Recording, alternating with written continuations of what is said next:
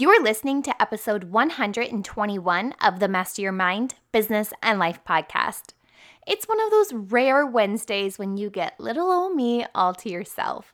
I was originally going to aim to do an episode with Cheryl Turner today, and if you've been listening for a while, you know that Cheryl is not only my friend and mentor, she's also an angelic Reiki master, psychotherapist, and psychic medium. Unfortunately, we couldn't make it happen in time, so instead of pushing forward some episodes, which, no joke, I have about 9 in my queue with other guests, I thought I'd just show up and not only share something that hopefully you can implement into your life, but also a few other updates in general. First things first, I have been loving giving numerology reports and card readings. The feedback has let me know that you're loving them as well. If you are interested in learning about your personalized numerology, or you just want to check in and see what kind of message the universe has for you, head over to spiritually-seeking.com. Yes, there is a dash in between them both, and you can order your personalized numerology report, a card reading, or whatever else you feel guided to. I also want to share a quick review with you that was left on Apple Podcasts. Y'all know I love seeing your reviews. Be sure to leave one on Apple Podcasts, Podbean, or Stitcher for your chance to have your review featured. This week's review comes from IV_Ali H, and it reads, "Love the topics that Lauren explores on this podcast. Her guests are so inspirational and always leave me with great ideas to apply in my life." Thank you so much for those sweet words and for taking the time to leave a review, IV_Ali H. I love knowing that you tune in and turn it up. Speaking of which, I think it's time we just go ahead and bring you this week's episode. You know what to do. Tune in, turn it up, let's go. You're listening to Master Your Mind, Business, and Life. Conversations with everyday world shifters, truth seekers, and rule breakers. Here's your host, Lauren Smith. Hey everyone, it's Lauren Smith. Welcome back to another episode. I already mentioned that it's one of those rare Wednesdays with no guest, just me. But if you're listening to this episode on launch day, the next week is the first week of June, and I am pumped to bring you a month-long series of updated energy forecasts, much like the ones we had back in January. The energy in 2020 has been, well, I think we can sum it up as hard. The past few weeks of May, we've had a few planets go into retrograde, and with the pandemic and just all of the other things going on, it's been a lot. And in the midst of all of this, I know it's forcing a lot of people to go in. Not just physically within your home. I'm talking about going within and reflecting on a whole lot of everything. Relationships, finances, jobs, parenting styles, schools, political opinions. I mean, even just listing all of that, I feel like we need to take a deep breath in, hold it, and release. Now that we've taken a mindful moment and really we just stopped and we were real about life, I say we keep on this flow about being real about life. There's been something that I've wanted to share with more people for a while. I wasn't really sure how or when or whatever other excuse I was feeding myself for not sharing it. This is actually something that Cheryl shared with me about a year and a half ago. I've shared it with both men and women alike. They've all claimed to have had these aha moments, and as many of them as I have. The exercise itself is about getting clear on your beliefs. Before you get on your soapbox and you tell me you are 100% clear on all of your beliefs, I want to make sure you've done that inner work first. Also, I want to make sure that you've actually taken the time to sit with yourself and make sure you are 100% clear. Oftentimes, our beliefs are shaped by our experiences, but also past events, knowledge that we've gained throughout our life, our environment. I mean, seriously, we even have beliefs based off of things that we've seen in movies or TV. We have beliefs about money. We have beliefs about creation. We have beliefs about relationships. We have beliefs about education, about parenting.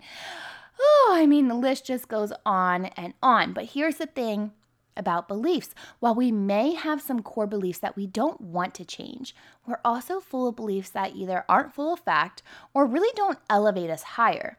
These are the beliefs that we should be addressing, right? The ones that have a deeper layer to them, the ones that are often driven by fear or insecurity. These are what we call limiting beliefs. They simply limit us. Fortunately for us, because we can control, shift, and shape our thoughts, we can also do the same with our beliefs. So Sherrill has been mentoring me for, I guess, about 4 years now, and I get tasked with various exercises that aid in my personal rapid transformation. This particular exercise came up when we were discussing relationships and beliefs surrounding men within relationships. But I've used the same outlined exercise to also address my beliefs about money, as well as limiting beliefs about myself and my identity.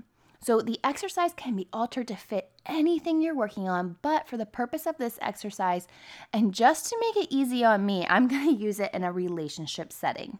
Okay, are you ready to get hit with this exercise? Let's go. So part 1, you have to write down all of your positive beliefs about men or women, whoever you're focusing on in this moment. Super simple. Just start with, I believe a man/woman should, and then whatever follows it. Again, if you're not doing this in a relationship, just change the verbiage to fit whatever you're working on. The idea is to write everything that you have in you until nothing is left. So to be honest, my positive list was hella long. I mean, it was truly easy for me.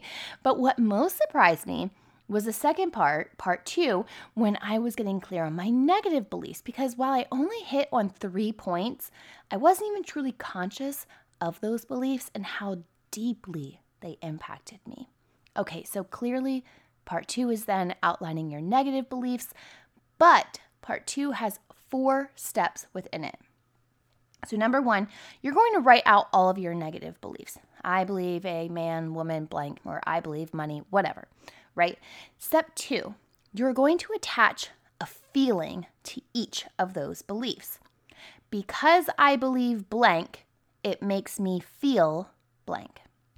Step 3, rewrite the belief as a positive belief and then turn it back into self.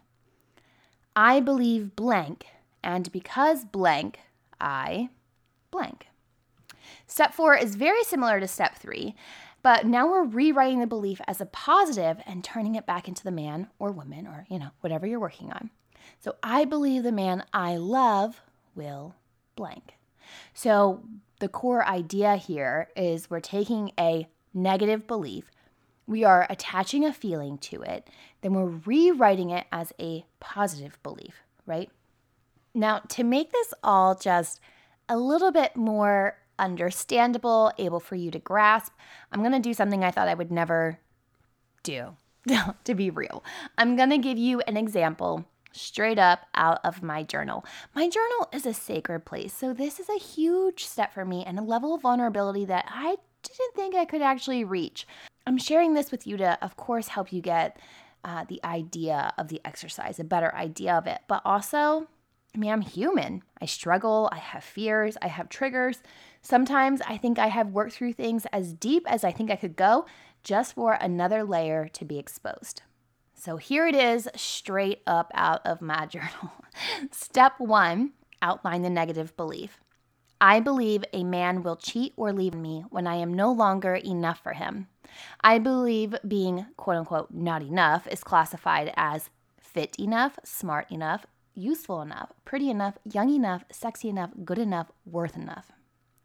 Also, as a side note, I had to do a whole separate assignment on breaking down each part of my enoughness, but that's a different lesson for a different day. So that was my step 1.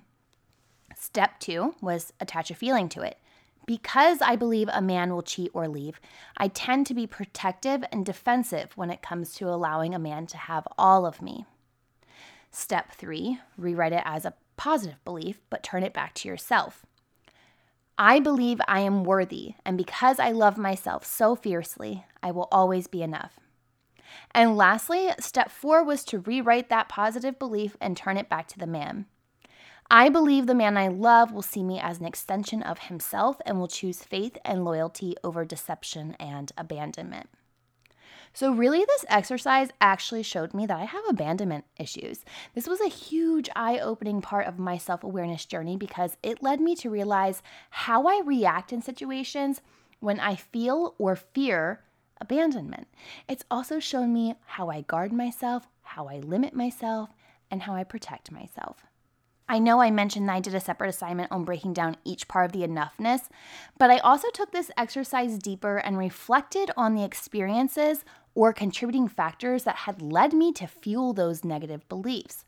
This exercise, seriously, is simple and life-changing. I hope you're able to use it to get clear on your limiting beliefs. Remember that you can shift and mold this exercise to fit any area of your life. I will be sure to outline this exercise on this week's episode notes. As we navigate the next half of 2020, I encourage you to keep going within. Keep doing that inner work. Baby steps often don't feel big enough, but you'd never dare tell a baby that. All steps have a purpose. Keep taking them one at a time. You can do this. I believe in you. If you need more aid with this exercise or maybe some more life guidance, you can work with me one-on-one. We take it an hour at a time, and we just focus on what areas of life feel the heaviest or need more attention. More information about my one-on-one sessions can be found both on my personal site, laurensmithbiz, that's biz.com, and also on spiritually-seeking.com. If you enjoyed this episode or if it resonated with you on some level, or maybe you know a friend who could use this exercise, I encourage you to share it. If you share it on social media, be sure to tag me in it. I'm everywhere at MindBizLife. Don't forget to join me on Friday for a new episode of Fuel Your Life Friday. Until then, remember, every level of life is an opportunity to grow. Be well, my friend.